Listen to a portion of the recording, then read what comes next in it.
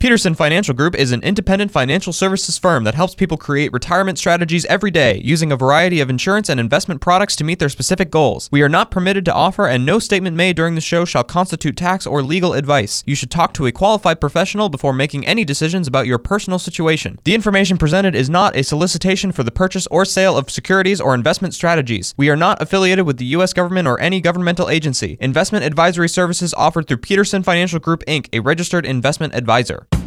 This is the Retirement Ready Podcast with President and Founder Eric Peterson of Peterson Financial Group, Iowa's retirement specialists with an office in West Des Moines. It's time to make sure that you're retirement ready. We're going to get back to our conversation with Neil Wilding, the co-author of the No Compromise Retirement Plan book. And Eric, take it away. Yes. Well, Neil's joining me here. He's in town for some training and events that we're having for clients and prospective clients centered around the No Compromise Retirement Plan book. And so I want to take some time and have him on the radio to talk to our listeners out there. And in the first segment, we talked a little bit about taxation. A lot of the strategies are about the compromises between what you have and what you get to keep. But earlier we talked about one of the compromises as people approach retirement is how the compromise between growth and safety. You know, as I get close to retirement, I don't want to have all of my money subject to market whims because if the market were to tank before I retire, maybe I have to put off retirement. And the alternatives, if I go to the world of safety, like CDs, savings accounts, those kinds of things, interest rates are, at all-time lows. As we talked about, the biggest borrower in the world is the U.S. government, so they have no vested interest in raising interest rates because it makes their borrowing more expensive. It's kind of interesting if, as a borrower, and you can dictate what interest rate you paid. I love to do that to my bank, but unfortunately, they don't allow me to do that.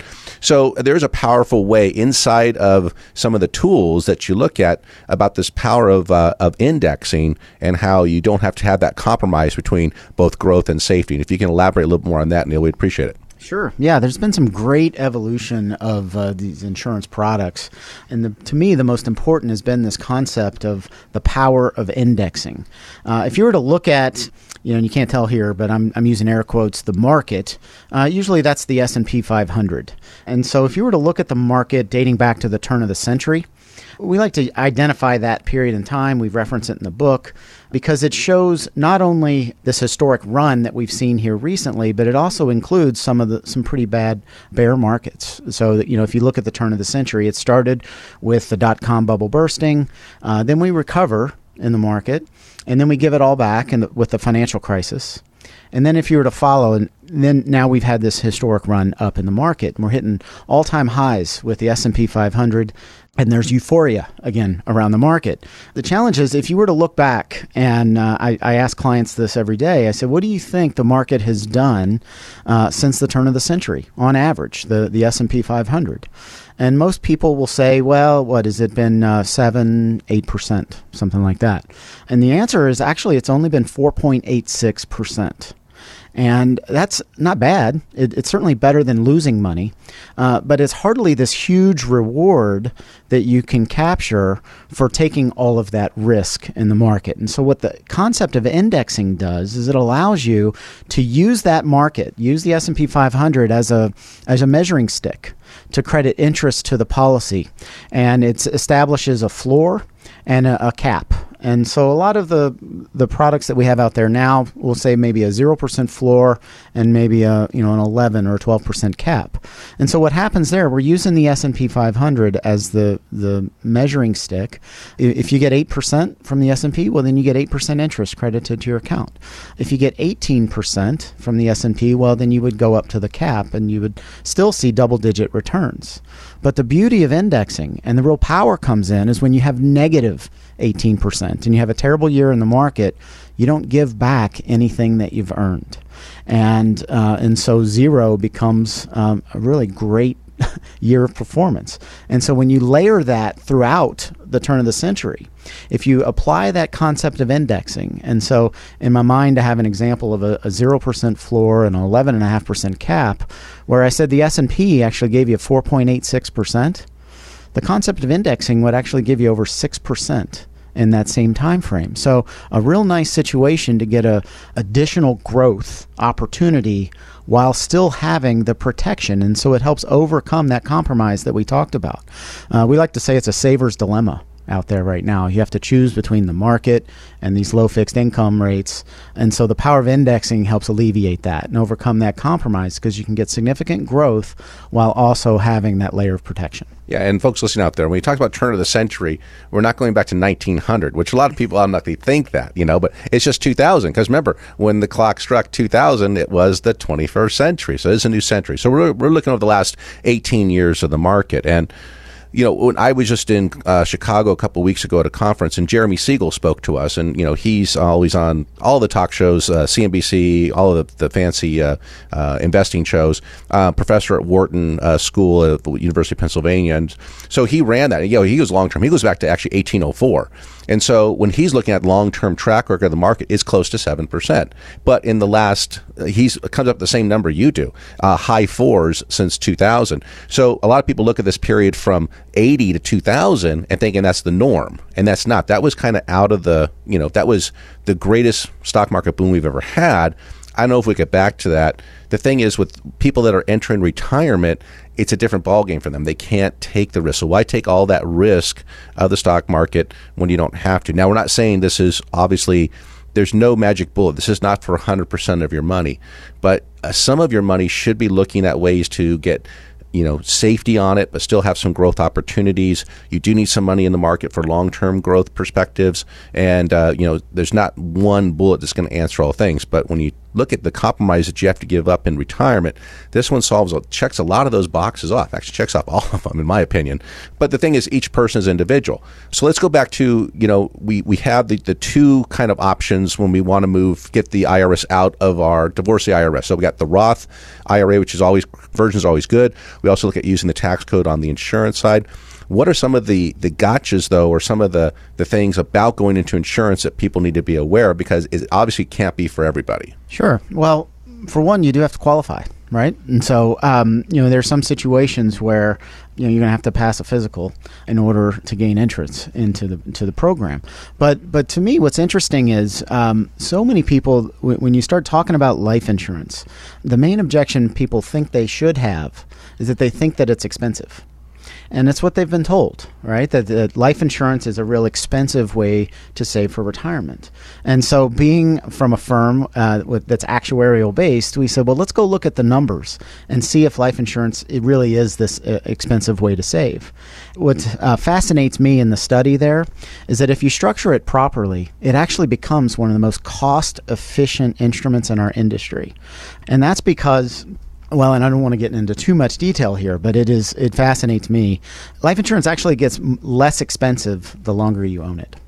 And so if we're going to put forth a plan for someone that's, say, in their 60s, and they're going to own that policy all the way into their 90s, when you look to add up all of the the fees that you'd have to be inside that policy, and take an average of those fees over, say, the lifetime of the policy, it actually becomes less expensive than what most money managers charge to manage money. And we've got some reports. We mentioned the tax report that we can run.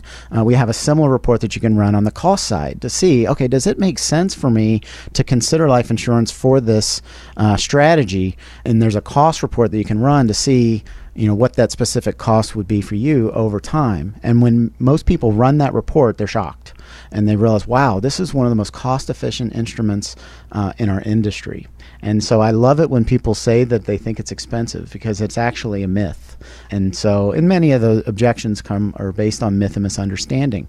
And so when you take an actuarial approach and you really look into it, it actually becomes a really great deal. And I think that's perpetuated by a lot of the people that are in financial media, other talk shows that talk about just putting money in the market, the Dave Ramseys, the Rick Edelmans, those kind of people out there. And actually, with just a light bulb went on my head, the reason why is that it's easy to say that it's bad. It's easy to say, hey, it's expensive, it seems to be over here. The other thing, too, is that life insurance, if you wanted to apply for it, you'd have to go through an underwriting process, and it does take time. it's not something you can walk in, put money down, and walk out with something. It does take an amount of time. So there's some effort on the person that is helping you make that transaction, put that in force. It takes a long time to make sure that you get underwritten and funded correctly and all those kinds of things. So it's easy for somebody that's a radio show host and all they want to do is manage your money to say, yeah, don't do that, just put the money here, because you can walk in and give them your money. And you don't have to wait for this process. So sometimes things that take time end up being better off. I will, full disclosure, I have a policy of my own. I've been saving this way for a lot of years. And it's kind of like planting a tree. If you go out and you move into a new house, or if you're going to go out in the backyard and plant a tree, it's a small little scraggly sapling, let's say, and 5, 6, 7 years down the road, doesn't look, not providing much shade, and then all of a sudden, 10 years, it's all of a sudden just takes off. And then the growth from there just really starts to compound. And that's what I see with Strategy This Way. It takes time for people to see the growth building up inside of it, but they just have to understand that this is it's going to do a lot of amazing things down the road. So we talked about indexing, and we talked about taxes in the beginning but one of the things, Neil, that's scaring me, and it should scare a lot of people out there, is the tax rates that we're currently enjoying right now that were put into effect in 2018, they're going to expire in 2025. If Congress does nothing, all they do is reset. And you mentioned that it's easy for them to let them expire because then someone else can introduce something and get credit for it. You don't get credit by keeping something going. You get credit by introducing a new bill. And then also what happens if the political coin flips? Right? A lot of people that are on the other side of the aisle are calling for massive entitlement programs, which are not free. They come from somewhere. They can come from taxes. So let's talk about the impact if taxes were to go back just to where they were, let's say, as 1980. I mean, what happens if we go back to something that could easily double your taxation? What's going to happen to those qualified plans? So that's a situation where you really have to look at your money now. We know that that in 2025, the three scariest words in the U.S. language are "if Congress acts," and so it's going to require Congress to act in order for those tax rates to stay low, and so we know that's not going to happen. So that means we have an opportunity to take advantage of it now. When we go shopping for any type of retail good, we like to consume goods at a discount. We like to, buy cars when they're discounted. We like to, whatever it may be, right? Well, this is where we have an opportunity where taxes are actually at a discount. And this is where we start talking about some of these conversion strategies. For a lot of people, it makes sense to completely immunize yourself from the IRS going forward. We don't have to imagine where tax rates are going. I don't want to. You're right. It can be very scary if you look back to historic tax rates. Taxes are artificially low. So let's use that as an opportunity now to take advantage of while they're low, consume those taxes, meaning let the IRS have the money that's there. So if we're in IRAs, we can go through a conversion process where we can let the IRS have that money at today's tax rates. And then going forward, all the growth that we're going to experience will be completely tax-free. So we don't have to think about what could happen with taxes down the road. You've been listening to the Retirement Ready podcast. If you have questions about what you've heard on today's podcast and would like to schedule a complimentary retirement readiness review with Eric Peterson and the team at Peterson Financial Group, call now. 515-226-1500 is the number to dial. That's 515-226-1500. They are Iowa's retirement specialists and standing by to help you achieve your financial and retirement goals. Want to ask a question online? Visit the team at AskEricPeterson.com. Thanks for listening to the Retirement Ready podcast, making sure that you're retirement ready.